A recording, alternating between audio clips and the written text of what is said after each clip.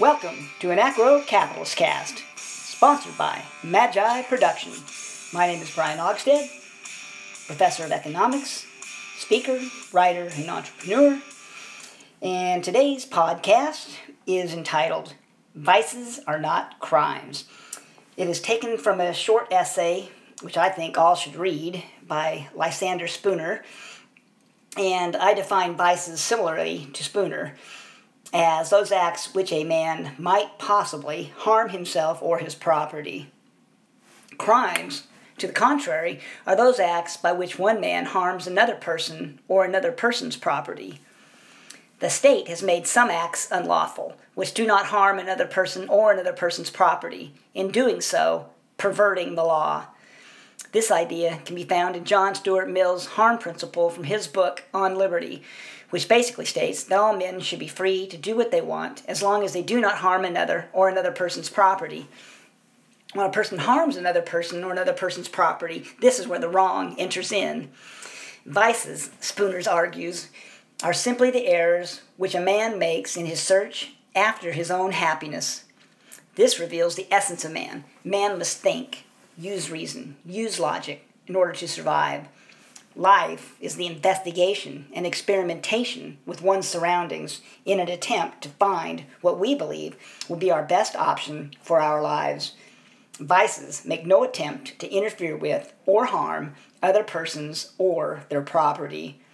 For example, smoking marijuana is a crime in most states.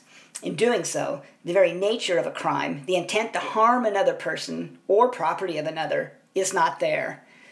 In law, it is a truism that there can be no crime without intent to harm the person or property of another. But no one ever practices a vice, such as smoking marijuana, with such criminal intent.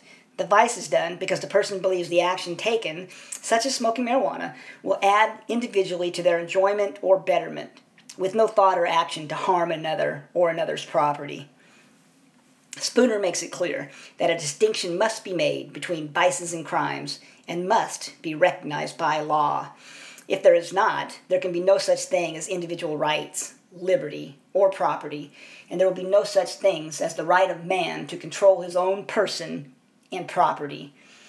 For the state to announce that a vice, such as smoking marijuana, is a crime and to punish it is to malign the very nature of justice.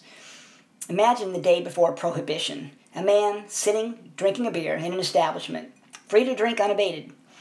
Then the next day, after the law is passed, the state announces it's unlawful, so the man drinking the alcohol, the state arrests. Nothing has changed except the state's grand proclamation of what a man cannot put into his own person. Imagine a man sitting in a hotel bar, meets and speaks to a lady. He asks her if she would like to go up to his hotel room. She says sure, and they leave unabated. Now imagine, he asks her if she'd like to go up to his hotel room. He says sure, but this time she says she charges a fee for her services. He agrees, they start to leave, and the state arrests them both. Nothing has changed except the state's proclamation that the same transaction cannot be done for money. These are absurd.